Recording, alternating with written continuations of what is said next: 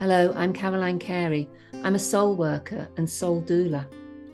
I have a deep understanding of the soul's journey from cradle to grave, and I've travelled between the veils of the spirit realms. I've studied the path it evokes, and I've come to understand why the majority of today's problems are rooted in the loss of spirituality. So my work, which is Middle Earth Medicine Ways, empowers people to find what is lost and to reclaim their own circle of strength by embodying their soul. And I do this by holding a space for healing and soul retrieval with shamanic skills, trance, and conscious dance.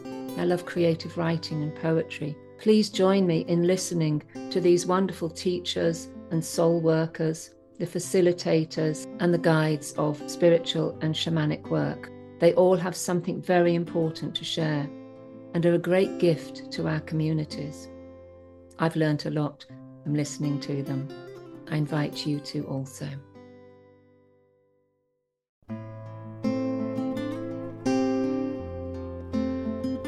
Well, it's New Year's Day. Happy New Year to you.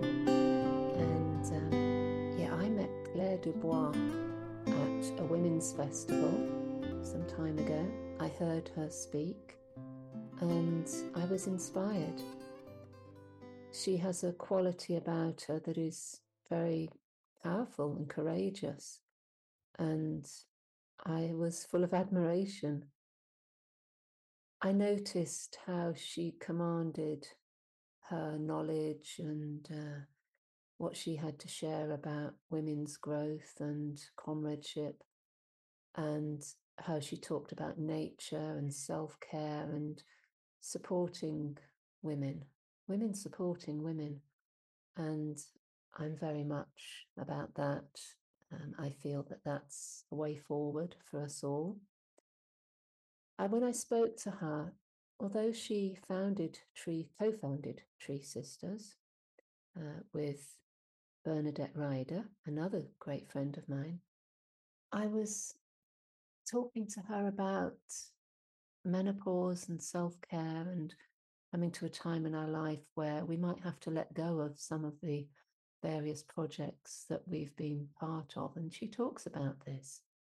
And as I listened, I realized I'm at a very similar stage in my life, being in my 60s now, feeling like I do a lot and I have a lot of projects and I've manifested a lot. And now it's about looking after myself as it finds its own journey, still being part of that very much and offering what I do.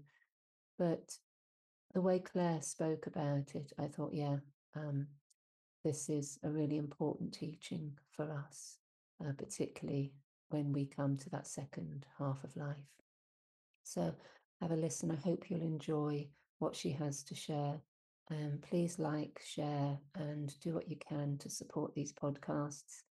And let's let me know if there's anything you particularly want to share around this subject. Okay.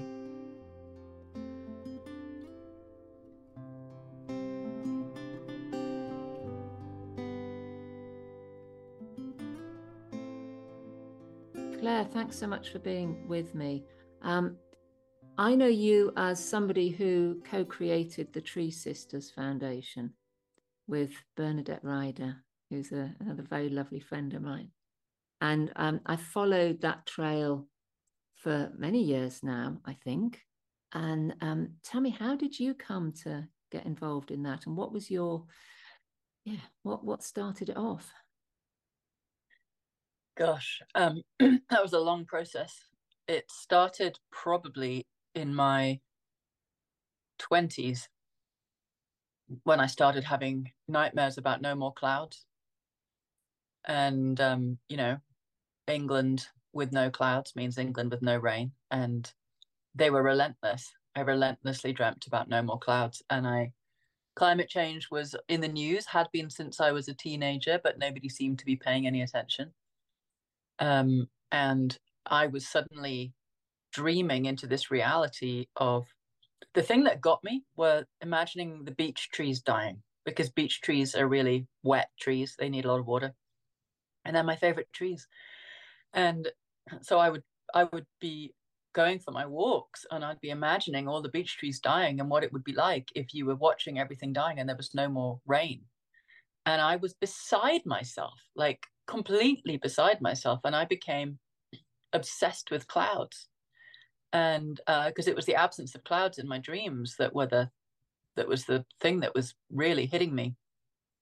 And so I would talk to the clouds, and I would take pictures of the clouds. And I'd always loved clouds. I should have been a meteorologist probably. And but it took on this whole new thing. It took on, like, they were my safety. They were the safety for England. They were the safety for the beech trees. And so I my climate activism started with grief, major grief for the trees. And so that was in my late 20s. And then I was kind of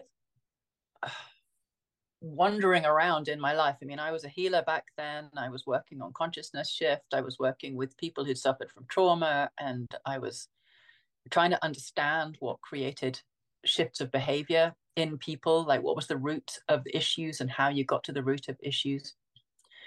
And then I went to a 5 Rhythms dance retreat back, I think it was literally the turn of the millennium. I think it was around 2000 or 2001, and it was Patterns in the Sand. And we were split up into little groups and told to do ritual theatre, which I hate. I couldn't bear doing anything that put me out front. And so they gave my little pod of 7 people the Rape of the Earth, which was, quite a thing, and not exactly what you would do on New Year's Eve as a joyful thing. But anyway, that's what they gave us. And so I said, well, I'll be the Earth, because that's easy. I'll just get raped. I'll have the least to do, and you can all do all the doing, and I'll just sit on a chair and hand out cups of tea. And that's what I did. They dressed me in every layer of clothing that we could possibly find. So I was like this enormous bag woman sitting on this chair, and I was just handing out cups of tea. And the whole point was, no matter what you do to Gaia, she'll just keep giving, and she'll just keep giving, and she'll just keep giving. And they raped me. So they were pulling off my clothes and yanking at my hair and stripping me and fighting over me and fighting over every last resource. And even when there was almost nothing left, fighting over that. And meanwhile, I'm handing out cups of tea and handing out cups of tea. And then I was naked, and I screamed as loudly as I possibly could and threw myself on the floor. And then while I'm on the floor, they're all having this community moment. Oh dear, we've just destroyed our planet. What should we do? We better put it back together again. They were having one of those. And I'm lying on the floor, and I'm going into shock. And I went ice cold, completely ice cold. And all I could hear was all the king's horses and all the king's men couldn't put Humpty together again. All the king's horses and all the king's men couldn't put Humpty together again. And I'm sitting there going, oh my God, it's over. Oh my God, we don't get to put our planet into therapy. Oh my God, what are we going to do? Like, it was just like, it was ratcheting up and up and up. And I didn't know what to, I literally was in like existential, complete shock. Forget the fact that I'm lying on the floor naked in front of a large amount of people. I am the planet, and I'm dying. And they pick me up and they put me back on my seat, and they start dressing me, and I'm just crying, and the whole room is crying, and I've stopped functioning altogether. And they do their thing, and we have a round of applause, and they go and sit back down again, and somebody has to come and get me and take me off my chair and sit me down because I can't do a thing. And I'm sitting, I don't remember the rest of the theatre watching anybody else. And at the end of the theatre, they're going around with a bag of presents that everybody's brought. And somebody puts their hand inside the bag, because I can't even do that. And they hand me a present, and I unwrap it. And it's a little blue book with a white cloud on the front. And in the cloud, it says, you can change the world. And I start howling, howling. All I can, when you're crying so hard, you can hear there's this really weird noise going on, and you don't know where it's coming from. Like, I had dissociated so badly. And I realized it was me screaming, and I picked myself up and I went outside, and it's pitch black outside, and it's pouring with rain. And I just walk off into the forest. And I'm like, my planet's dying. My planet's dying. I've got to do something. And this voice in my head is just going, well, you can't do anything. What could you possibly do? You're totally, useless. Like, there's just no hope. And I'm going, but I've got to do something. I have to do something. Like, I love this world. I love my world. Well, what are you going to do? You can't do anything, but I've got to do something. I've got to do something. And then I'm like, I've got to call the women together. I've got to gather the women. I've got to gather the women because the feminine is being trashed. And then this voice is like, but women can't do anything. Get back in the kitchen. You're nothing. Like, it's just like, and it got bigger and bigger and bigger, and it got louder and louder in my head. And in the end, I'm screaming at this voice, like, because I'm realizing this isn't just me. This is patriarchal conditioning. That, like, I was inside the argument of, you can't do a damn thing. We're just going to control the shit out of this planet until she's gone. And I'm railing against it. And it's just like, I don't care what you say. I can do something. I can do something. And in the end, I was just standing there, like, drenched, freezing, screaming at the top of my lungs. I have to do something. I don't care if you think I can't do anything. I have to do something. I'm going to do something for our planet. And that was the beginning. That was it was this full tilt, raging, terrified, distraught me going, that's it. I'm giving the rest of my life to the planet. Like, I don't care whether I'm female. I don't care whether you think I'm useless. I don't care. Like, for me, I have to do something. And so, that was the beginning. I would have been, I don't know, 30 something, and started searching, and went over to America and joined this other woman who was doing something around bringing the feminine to business. And I had no idea what I was doing, but I was trying with all my psychic skills back then to, like, help leaders make a difference. And then I went to a social venture network conference in Arizona, and I remember watching Lynn Twist up on stage talking about fundraising, and my body's going, that's what you're supposed to be doing. You're supposed to be raising money. And I'm like, wow, that's weird. I've never raised money before. What am I raising money for? And then somebody else gets up on stage and they're talking about the Amazon, and my whole body goes, you're supposed to be raising money for the trees. And I'm like, really? Is that what I'm supposed to be doing? And it was so clear. And I was like, well, I wonder how that's going to happen. I have no idea how that's going to happen. And then a year or so later, I'm in India for health reasons. And I find Project Green Hands. It was my guru, my teacher, my spiritual teacher. It was out of his ashram that whole project started, and they were trying to plant 114 million trees to reverse desertification in Tamil Nadu, but he was doing it through spiritual growth and bringing people back into relationship with the land, and the whole thing made sense to me. So I became the UK coordinator for Project Green Hands. So I'd go back and I'd try and raise money for Project Green Hands. I'm like, that's it. I'm raising money for the trees. Like, I'm in my place, you know. And then, but I didn't want to raise money for the trees the way they were doing it. I wanted to take their social strategy, which was brilliant because it was working in a caste culture, bringing everyone together around the trees. I wanted that to happen in the rest of the world. I wanted it to happen in the UK. So I thought, right, I'm going to distill the social strategy. So I worked with their team in India, and I distilled the social strategy, interviewed everybody, got it down to 7 points, and thought, right, I need to find a team who'll pick this up, and then they'll start a reforestation revolution in the UK, and then we can spread it to the world. And the day I was going to a meeting with a communications team in London was the day that I had the car crash. That was the thing that gave me tree sisters. So I'm rushing, I'm skidding on ice, I'm heading for an overpass, like I'm going over a hill. And if I'd not hit the tree, I could have died. But I skidded away and I hit the tree instead, and I smash into the tree. And inside my car, there's a blinding flash of white light, and inside the white light are 2 words: the experiment. And this voice starts talking to me as if someone's sitting in the car with me, and it says, humanity is running out of time, but it's not over yet. It's going to take all of you rising to the challenge to get through what's coming. The single greatest fear facing humanity is fear of failure, but you can get over fear of failure by calling everything you do an experiment, because you can't fail an experiment. You can only learn. And even wrapped around a tree, I was like, oh, that's brilliant. And I said, what's the experiment? And back comes, you have to reforest the tropics within 10 years. And at which point, my life flashes before my eyes. I see everything up to that point as stepping stones to where I was. And then I go forward in time and I see what I'm supposed to be doing. and I see myself on a global stage, and I see myself out front doing all the leadership, and I see blah blah, I see it all, and I'm like, no, no, absolutely not doing it, not, that's not me, can't do it, I'm, no, just absolutely flat out no. And but the voice just continues, and it basically says, you're going to reforest the tropics, you're going to do it through crowdfunding, you're going to do it by this, you need to get everybody together, you have to gave me the whole operating instructions, including, women are the missing link. What's happened to women and what's happened to nature is the same. Women and nature share a common history. What's been done to one has been done to the other.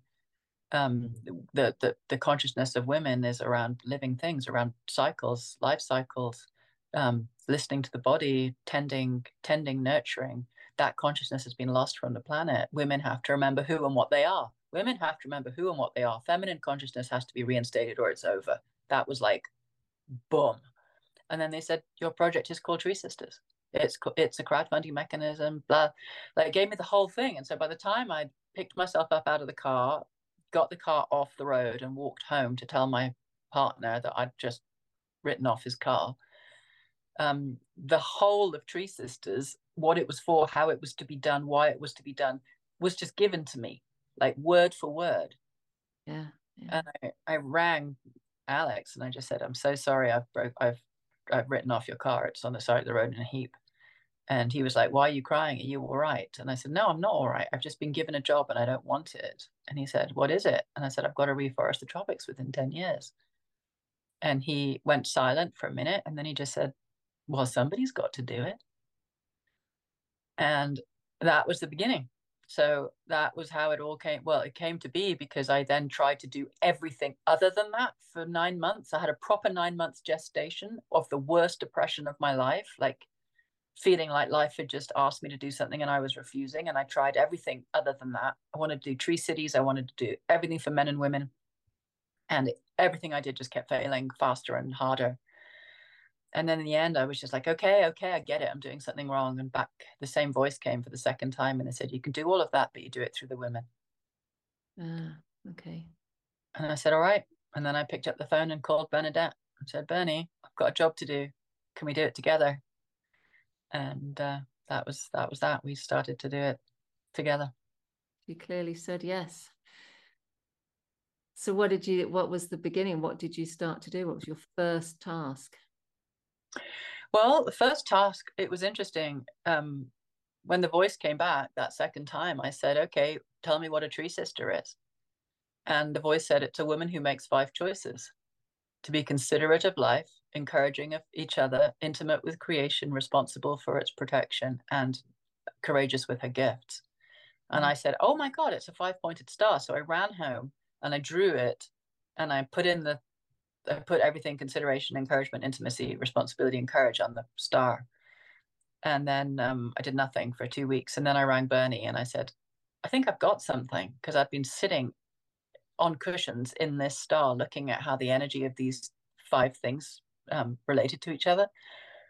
Can I come and share this with you? So I went to Bernie and I put the 5 cushions out and I was like, just stand on that one, tell me what you feel. Just stand on that one, tell me what you feel. So Bernie, being Bernie, she danced each one. So she showed me with her body what each of the capacities were. And she was like, no, you've got the right and the left leg the wrong way around. So we switched intimacy and responsibility.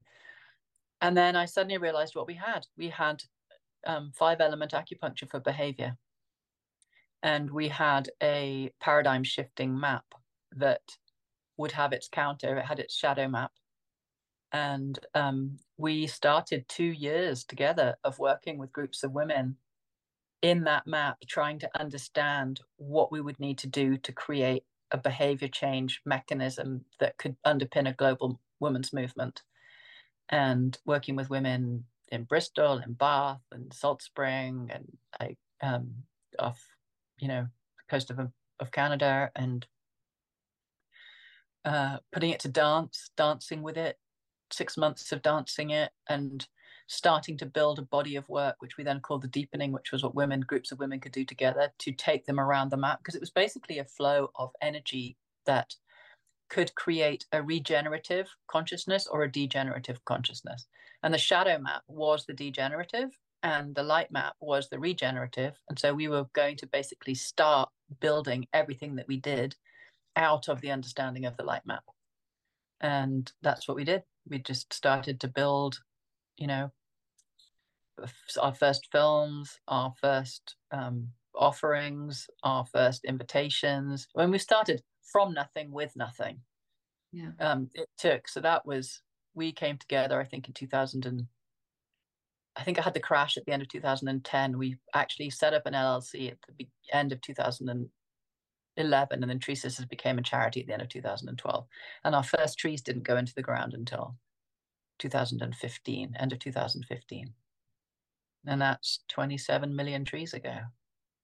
27. And we, did you say 27 million trees? Yeah, we I can't remember what, you know, I think we passed, like we did a campaign in 2017 or 16. I can't remember now. I'm not part of the organization anymore, so it's, and I've let go of it so completely to go on my own journey. It's like all of that stuff that was you know, I haven't told the story for a year. It's like I haven't been in Tree Sister head, you know. That was a part of my life. Now I'm in a different part of my life, but it was very, very strong while we were in the process. Wow, it's quite incredible. It's amazing to hear about it, and how it all began. Thank you for sharing that. So, yeah, that's a big piece of your life, big piece of your journey, and what an incredible offering to the planet, really, from that first ritual where you felt the pain of the earth, hey? And you know, you came to that at a certain point in your life. What was it like before that, before the clouds, before you were 20 something and you saw the clouds and you felt for the trees? Who were you growing up? Did you have a connection to nature? Or was it? I always had, yeah. No, I always had a connection to nature. But I had a tough upbringing, and I had a tough life, and it was, I had a very misogynistic alcoholic pedophile for a dad, and he was part of a ring of pedophiles, and so I had a incredibly confusing, very abusive, very dissociated childhood. I thought it was a perfect childhood because I had such a gift for complete amnesia, but I had a very badly broken body, and in my late teens and early 20s, I was pretty mentally ill. But I didn't remember. Yeah, I didn't remember until I think I was 18 when my memory started coming back. At which point I knew something was terribly wrong because of my behaviors, but I couldn't remember what. So I actually grew up. My father was the headmaster of a boys' boarding school, and it was a enormous stately home in like 50 acres of staggering nature. I mean, staggering, like huge lawns. There was an arboretum of, you know, old massive sequoias and redwoods and just huge trees, and a vast lake and forest. And then all the games fields for the boys. And so my safety was my safety was the trees, always the trees. And that was where I hid. That was where I played. That was where safety was. You know, the unsafest thing was getting sick and being trapped in the house, and the safest thing was just to be able to be outside. So nature has always been sanity for me. Sanity, beauty, like my happiest everything would always be outside, and that's always been the case. So from, you know, in my early 20s, basically after my memory started coming back, I became uncontrollably psychic, which is, you know, they say 85% of psychics were abused as children, and essentially it's so hard to be in a body that's full of trauma. You stay out or you stay in your psychic centers because of, you know, that's hypervigilance. That's how you protect yourself. So I was extremely competent psychically. I was a very good healer, and I was a total loner to the point of almost being a hermit. And so I couldn't work. I couldn't go out in the world. I couldn't be in an office, but I could sit in my therapy room and I could work with people one on one and work with their trauma and their bodies. So I did that for 2 decades pretty much. And just dealt with my own recovery, which is what I'm back doing again now at 52. I'm back in recovery because I've I worked myself to a frazzle through Tree Sisters. I almost killed myself. And I had no sense, at least I could see I was doing it, but I couldn't stop it because I couldn't connect with myself enough to value my body.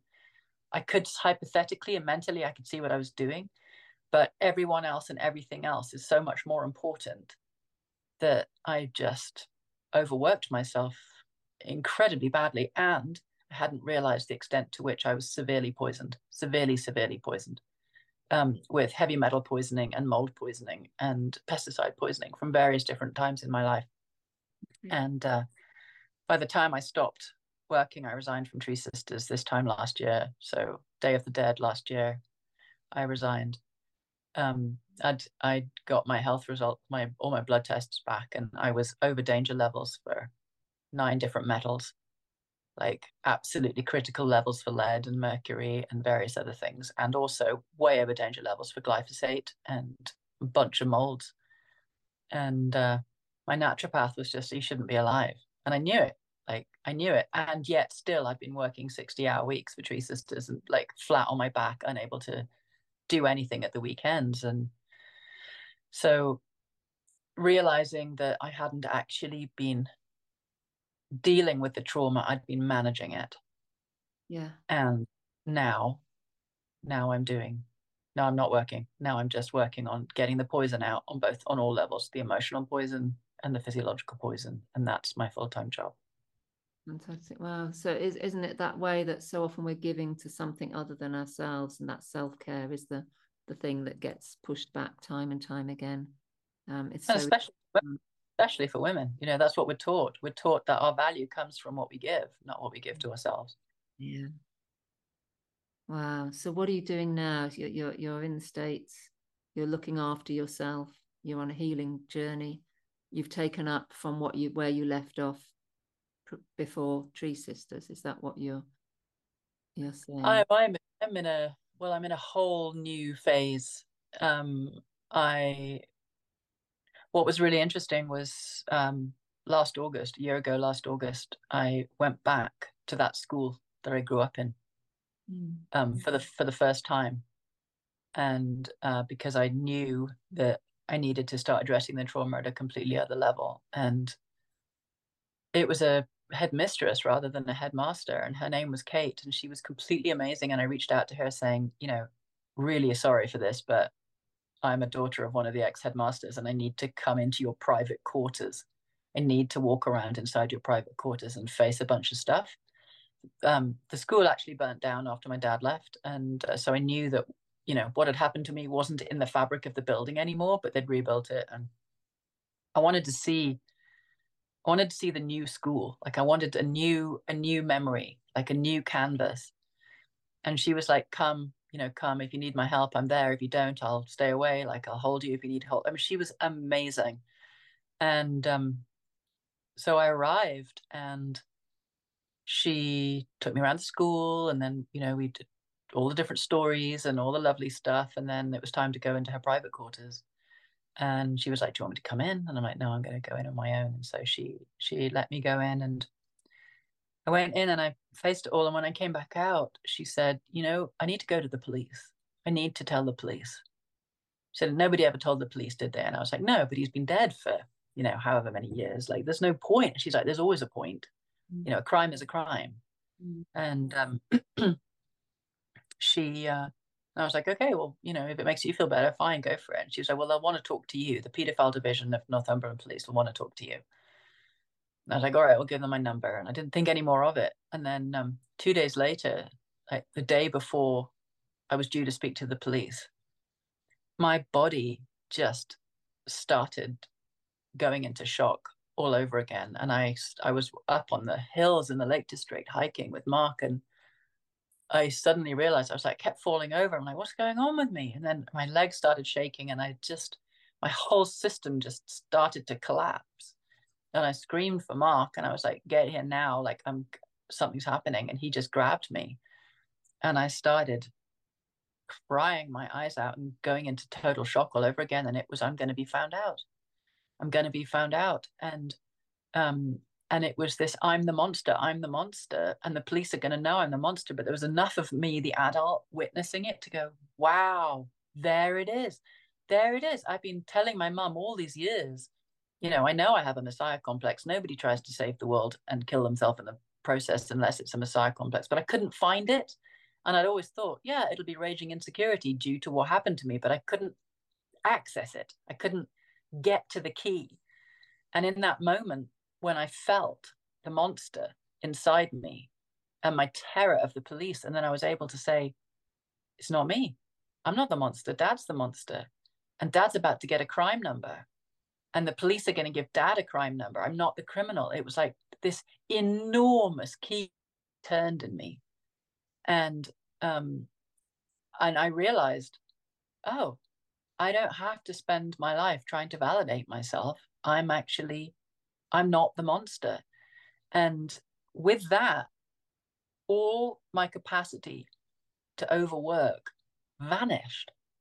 Like, it vanished. I couldn't do another thing. And so that was when I was like, well, I'm going to have to resign. I don't want to be a leader anymore. I don't want to be out front anymore. I don't want to save anything anymore. Like, I could finally realize the state that I was in. And it was like, there's only one thing I got to do. And that's put the oxygen mask on my own face and get myself back.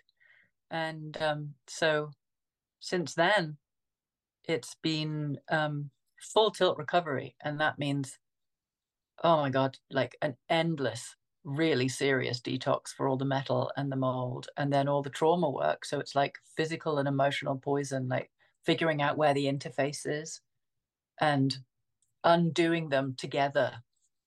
And it's hardcore. It's the most hardcore work I've ever done. It's easily the hardest thing I've ever done. And it's amazing because I'm starting to put myself back together again, and I'm starting to come into my body, which I couldn't do. There's no amount of anything that will put you back in your body if there is too much trauma in your body for the soul to tolerate. Yeah. Yeah. And if you can't be in your body, then your body will suck up anything that is a similar frequency, in which case poisons, viruses, pesticides, you'll just vacuum them up. And because they're a vibrational match to horror, they're the poison that we use to shield ourselves and hide ourselves and make ourselves sick. And so I'm undoing that. That's what I'm doing. I'm doing the work, the deepest work, to understand how to remove patriarchy from my system, which I'm well aware will be something to do with, the next thing that I do in my life. I got so used inside of Tree Sisters to my life being, of public service. Like, there's nothing I go through that I don't think about how to gift it as a path for others. Like, how does this become relevant for others? And, my life has been recovery from patriarchy. My father was brutal. I had absolutely zero sense that being a girl was anything other than a death sentence. And, that's our world. It's our world all over still. Like, yes, we can say that it's changed for women vastly in some countries. Some countries, it's as horrific as ever. And if any of us in this world are going through that, then all of us are being affected. So, I'm still very much aware of what is looking deeply in myself at what allowed me to abuse the feminine in myself, like the internalized patriarchal patterning. Because as I undo it in myself, then that becomes of value to the world. Yeah. Well, thank you, Claire. Well, it's really touching. I've heard you speak to the women at the what's it called? The Rose Festival, the Heart of the Rose Festival recently. Yeah. And I was part of one of the groups that you held, and you were really bringing women together with a beautiful sisterly connection, learning to appreciate each other, learning to love each other, to encourage each other. And I heard you sharing, you were speaking in the circle last year, and I really noticed the power in your voice and the passion in your voice around talking to women, to stop hurting each other, to stop being jealous of each other, to stop bitching about each other, stop gossiping about each other, to be real with each other. And I've recently posted stuff up about the witch trials and some of the stories that have gone down in history, where women were against each other for their own safety. Yeah, women have pointed the fingers at their neighbours, to ensure that they're not the ones that are picked out. I'll send her to the gallows rather than it happened to me, to the flames, to whatever was happening. And I feel like there's still a lot of that going on in society today, that women are not kind to each other in so many ways. But I heard you speak out about that, and I remember the shivers in my spine at that time and thinking, God, this woman's got a powerful message, and she delivers it so incredibly well. You have a strong voice for that. And I really appreciate that you've done so much work in giving, and you now have to give to yourself. And it's that whole thing of putting the mask on your face, the oxygen mask, before putting it on everybody else's. So how are you resourcing yourself for this part of the journey? Because I think a lot of women would want to know this. How do we resource ourselves in order to do the healing work for us? One of the best things about this point in my life is that I'm slap bang in the middle of menopause. Okay. Yeah. So it's a year since I last bled, and thank God for Alexandra Pope and the map that she's given around what the spiritual initiation of menopause. Because if I hadn't had that, I don't know what I'd have done in terms of like freaking out about where I am. Because there is a part of menopause where you want to give up everything. You want to throw everything away. You want to throw the whole life that you've had thus far out of the window, because you're in a death. It is a death of a whole phase, and you're turning towards elderhood. And she always describes it as like stepping off into the void, and it does feel like free fall. And the voice in you does become, unequivocal. And that was the thing that kind of stunned me. Was there I was, this person that up until that point had really struggled to do anything for myself, or do anything for anyone else, or do anything for the planet. Like, give me a task and I'll do it well, except take care of myself.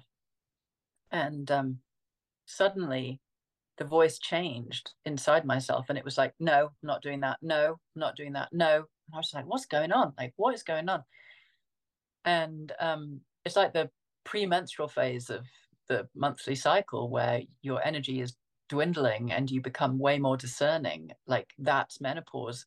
In the life cycle, it's like the absence of energy, the change in your hormones suddenly means that you become very clear about stuff, very, very clear about stuff, and you will not take bullshit. I mean, this, you're ahead of me in this. And but so I had the internal impetus was already there to say, this is nuts. You don't have the capacity to do this half-heartedly. You can't stay half in and not be all in. Like, you can't do half in. You're only ever all in. That means you've only got one choice. You have to be all out. Like, you got to be completely out, or you will keep holding responsibility. And so the menopausal energy, the menopausal unequivocal, like, just black and white no, was what helped me resign, which was probably the most painful thing I've ever done. And I'm still not. I still haven't actually. I'm dealing with horrendous pedophilia and like the nightmares of major sexual abuse, and I can manage that. Like, I'm managing that, but I still haven't been able to manage deserting my own organization. Like, it's my only child, but this clarity of knowing, this clarity that says you've only ever been a reaction to everything that happened to you. If you want to be more than that, then you have to let go of what was done to you. You have to move that trauma out of your body, or you're still just going to be a bunch of reactions. And if you want to discover who you could be, then you're going to need to disidentify with all of that and repattern your nervous system so that you're not simply a bunch of, hair trigger, hypervigilant defense mechanisms wrapped around a terrified heart. I want the rest of my life to be arising from I've got an enormous heart, but it's so hard for me to let love in because I'm so defended. I can love out like a flicking waterfall, but letting it in, and that's the same with my cells. It's like my cells can't let the nourishment in because they're wrapped in poison. And so it's like letting go of the poison, letting go of the push, letting go of the insanity that is how we've been taught to be on this planet, and holding space for something completely other to emerge. And I'm incredibly lucky because I have a really close friend who is financing me as if this was a job. So I have a very small wage, but I have a wage. So I don't have to work because he's really aware that, you don't have savings when you're working for a charity. You just, that's not the sort of income you have. But he's really aware that I can't go back to work. So, the privilege I have is I'm being held so by somebody that understands that this job that I now have, my current job, is recovery. And so I am giving myself completely to that. That is it. And I get up in the morning and I do my practices and I figure out what I'm supposed to be eating and I figure out what my body wants and I go and do therapy and I go and do this and it's like that is a wholehearted demolition of who I'm not. I am completely committed to discovering what happens as a human being when you let go of the past and you give life permission to arise through you in a different way. I want that. That's all I want. And so that's all I'm doing. And at some point, I presume that will be sufficiently done for something else to start coming through, at which point then I will figure out what that's going to do. But not until I am sane and healthy, I don't do a damn thing for anyone. Yeah, sounds absolutely right. I'm 13 years post menopause, in my 13th year actually, and I can remember that time where I just knew I had to stop doing things. And I took 2 years. 2 years where I just stopped. I just didn't. I wasn't giving it to my work. I was just really almost like shutting down some part of me. And I spent loads of time in the yurt I had in the garden and just played and just created and made collages and danced and wrote poetry and wrote a book. And, it was just all my energy had to go into my own healing journey. And at the same time, my three daughters were kind of coming of age, like 16, 18, 21. I think they were at that point. So I didn't have to really look at, I didn't have to mother so much even. They were getting jobs and doing their own thing. So I really met that moment in time with the possibility of just, I want to see what wants to grow through me. And that was the important thing. Like, what does want to come through now? I'm going to get to know who I really am, not who I thought I was, but who I really am. And it's an amazing soul journey, hey. And you're right in that, hey. I'm right in it. Yeah. I think it's the single biggest initiation of my life, which is another reason why I'm like, everybody else, back off. Like, this is it. I give this to myself. Like, this is it. This is the most important thing I've ever done. Nobody's going to interfere with it. It's going to take as long as it does. This is mine. This is mine because this is where I get to discover who me actually is. Yeah. And I love it. I love that because that unequivocal menopausalness, it gives you that energy. It's like it's an actual support to say no. Like, and I'm just like, oh my God, this is great. Like, I'm being helped by my hormones. Like, they're helping with the clarity. They're telling me what I need. And to not listen now would be a level of self-harm that would be preposterous, but to listen to it now, that's what I mean. Like, these women who are having children so late and, having kids at 45. And I'm just like, holy crap, how do you even give yourself to somebody for 20 years when you're about to go through the biggest initiation that is demanding you give yourself to yourself? Like, if we were taught as women what menopause is early on in our lives, I think we'd make such different choices. Oh, absolutely. I totally agree with you there. Yeah, it surprises me how there is so much dread around the menopause, because I actually looked forward to mine. I was determined to look forward to it. I was lucky. I didn't have terrible bleedings and periods, menstrual cycle, or anything like that. It wasn't difficult for me, but I had 6 babies, so it was kind of just part and parcel of what you do. Just get on with it. But I didn't have a terribly difficult time, and I know some women do, and menopause is very challenging for them.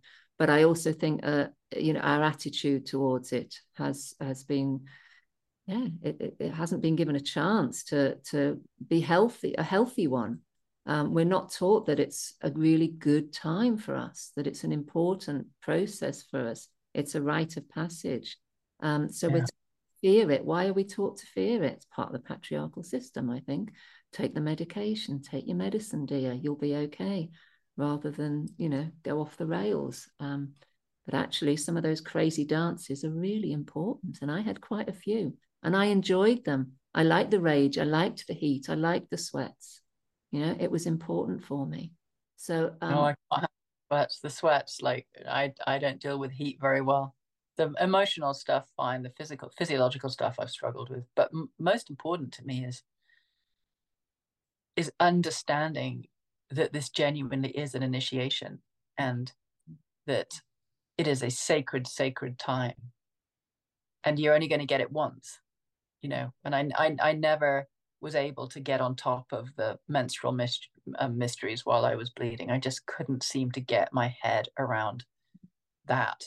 And so doing menopause properly feels like my way of apologizing to my body for screwing up for all my menstrual years and overdoing it relentlessly and refusing to rest, and understanding I had these really strong adaptations to trauma. Like, it was not safe to relax. It was not safe to let my guard down. I coped by driving myself on and on so that I didn't feel anything, yeah, and like, I can look back and go, okay, that was all survival.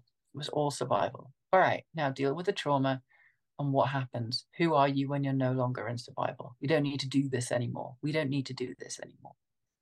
And yeah, I think it's something else being female on this planet. It really is. It's brave being female on this planet. yeah, absolutely. And so for women who actually they can't stop working, or they can't stop mothering, they've got to carry on with their jobs, with their children, their families. What do they do in those kind of situations? What has helped you to, that you think you could pass on to women to support themselves, to empower themselves at this time, if they don't have the ability to slow down, stop? Well, first of all, they're going to have to slow down. Yeah, that's true. You don't have much. There is no choice. Like, you have to slow down. But I would say the first thing is get honest. Dare, dare to be brave enough to get honest. And you start by being honest with yourself. You start by asking yourself questions and asking yourself what that you are doing is nurturing you, what that you are doing is habituated, what are you doing that you're using to numb yourself off from your actual state, what are you doing that is bringing you into greater connection with yourself. How honest are you being about your needs with yourself? Because if you're not being honest with yourself, then you can't be honest with your family or your colleagues. If you're not being honest, can you be honest with yourself about what of that are? What are you so afraid of that you would rather compromise yourself than face? Like, that's where you start. You start with being honest so that you can take stock. Where am I? Okay, I'm living a lie. I'm draining myself of energy. I'm in a job that I hate. I'm in a marriage that I don't want to be in. Or, okay, I'm really okay in my marriage. I don't think I want to keep doing this job. I need to be able to see a way out. Okay, that terrifies me. All right, I'm terrified. Okay, so I'm terrified. And if there was something else that I could possibly do that would feel nurturing and appropriate, what would that be? Is there a way to do less hours?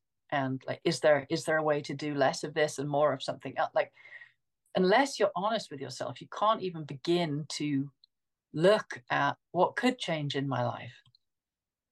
Okay, I need my husband to make dinner half of the time, or I need my children not to do this and this 2 days a week. 2 days a week, I need time off. Like, how can I start to prioritize myself and educate my family about what I'm going through so that they understand that the way to get the best version of me is to let me have this amount of time on my own in stillness with no one pulling on me.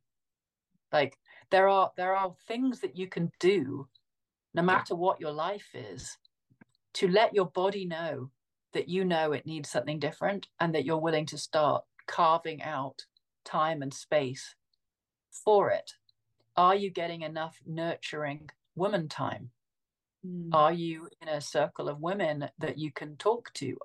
Would it help you become more honest with yourself if you were in a circle of women? Can you find a circle of women? There's a lot that you can do.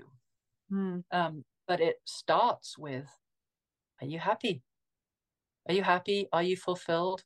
Are you tired? Are you nurtured? Are you being honest? If you're not, are you willing to get a pad of paper out, sit down and start questioning yourself and letting yourself get honest?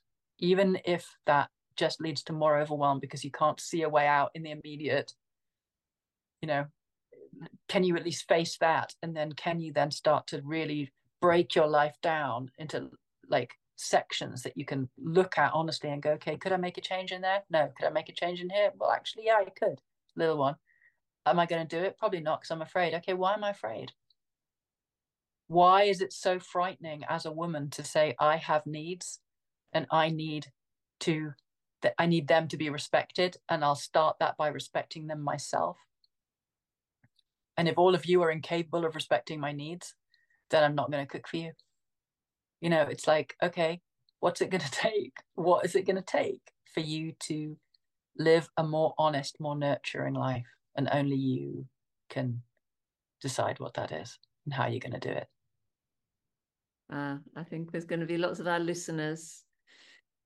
I know, I can just see the little antennae going, oh, yeah, I need some of this. I need to take this on board, because that just sounds great and scary.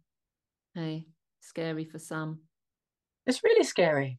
Yeah. It's still scary for me. There was a moment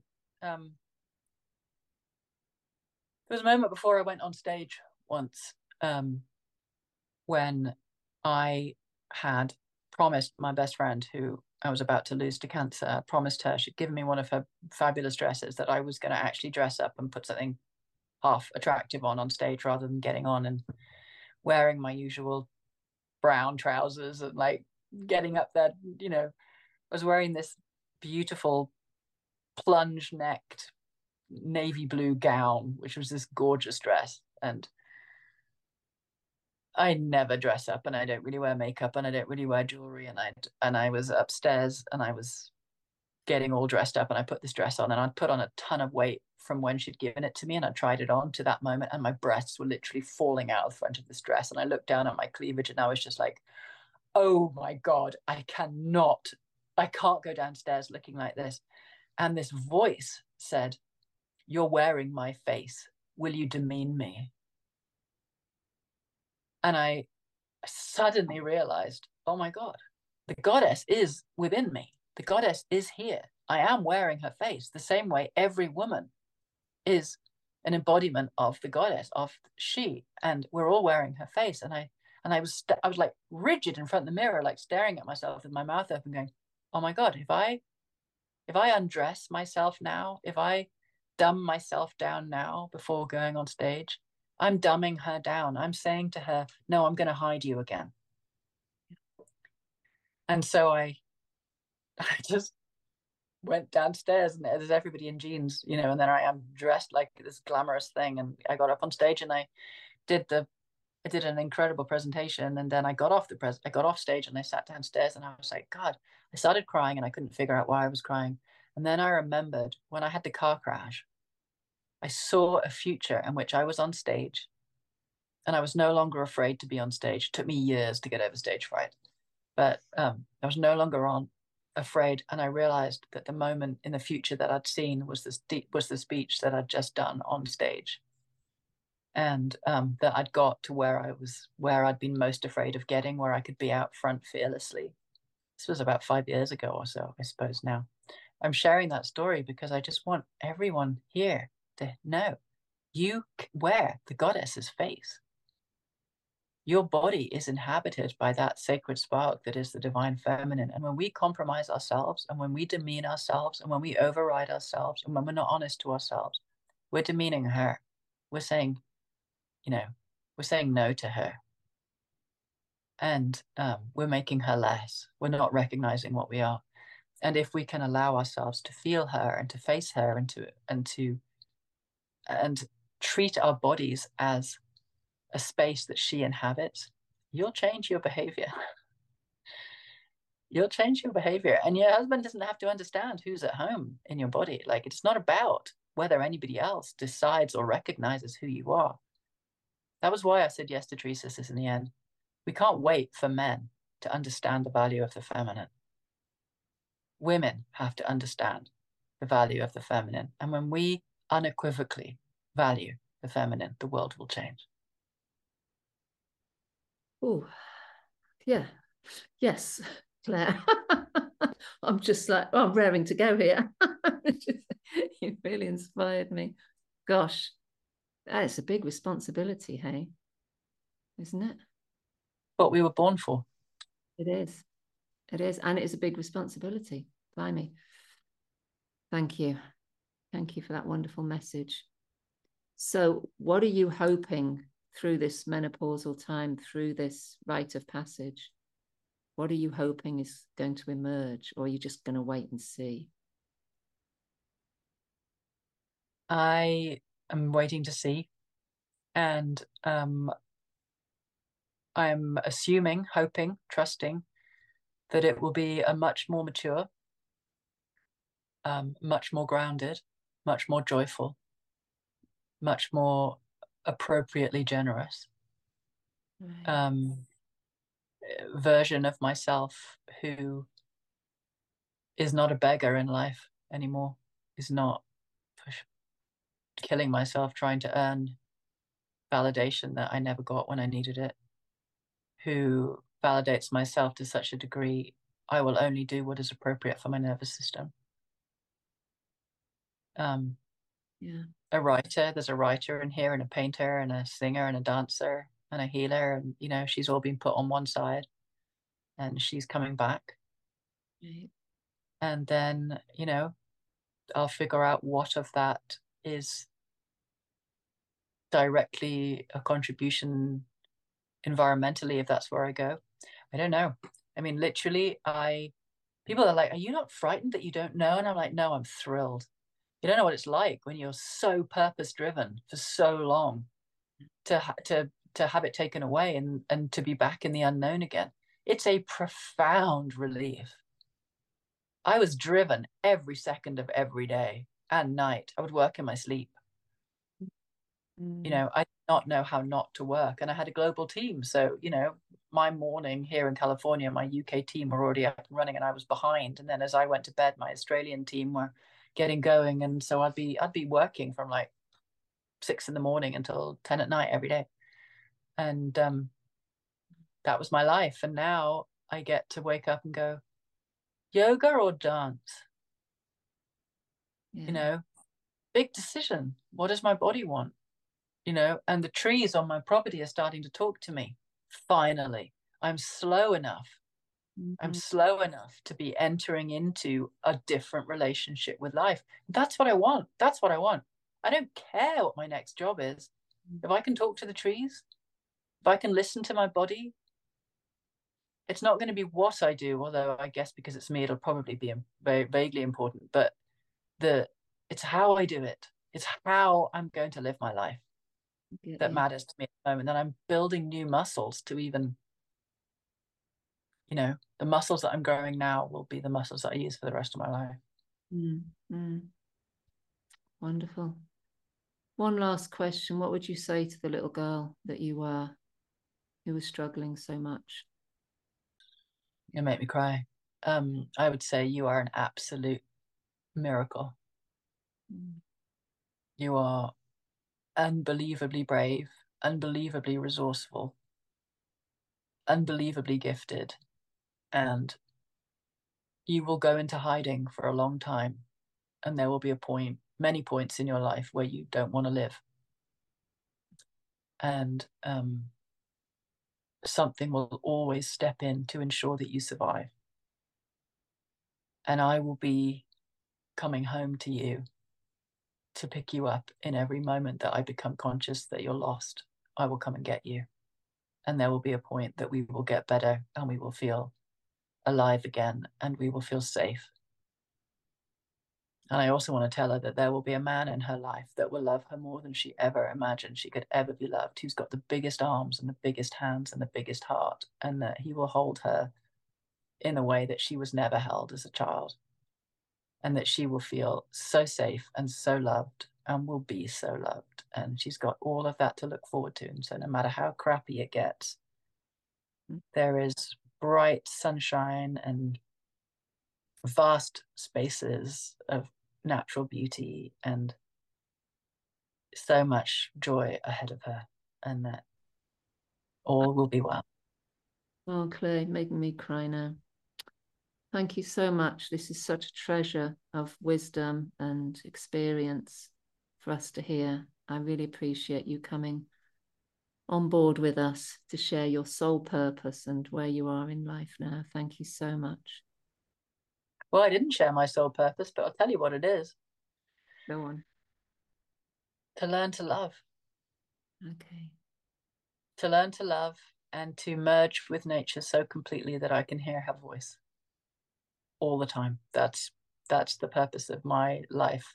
That is my choice, is to learn to love unreservedly. And that means loving into the most evil places, to the most darkest places, which is what my life has given me. It's given me a gateway into hell. Yeah.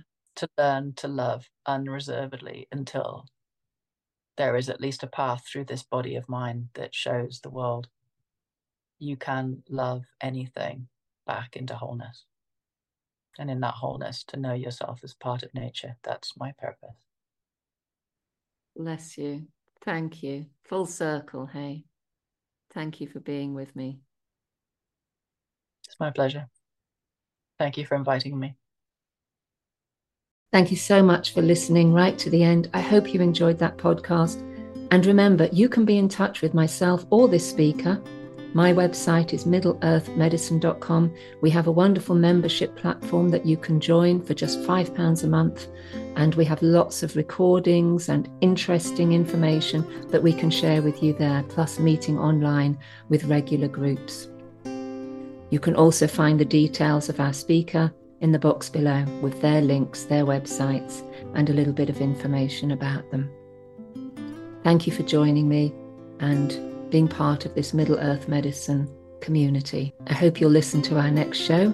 Please follow, share, like, whatever you can do to help this community to grow. We really appreciate you. Thank you.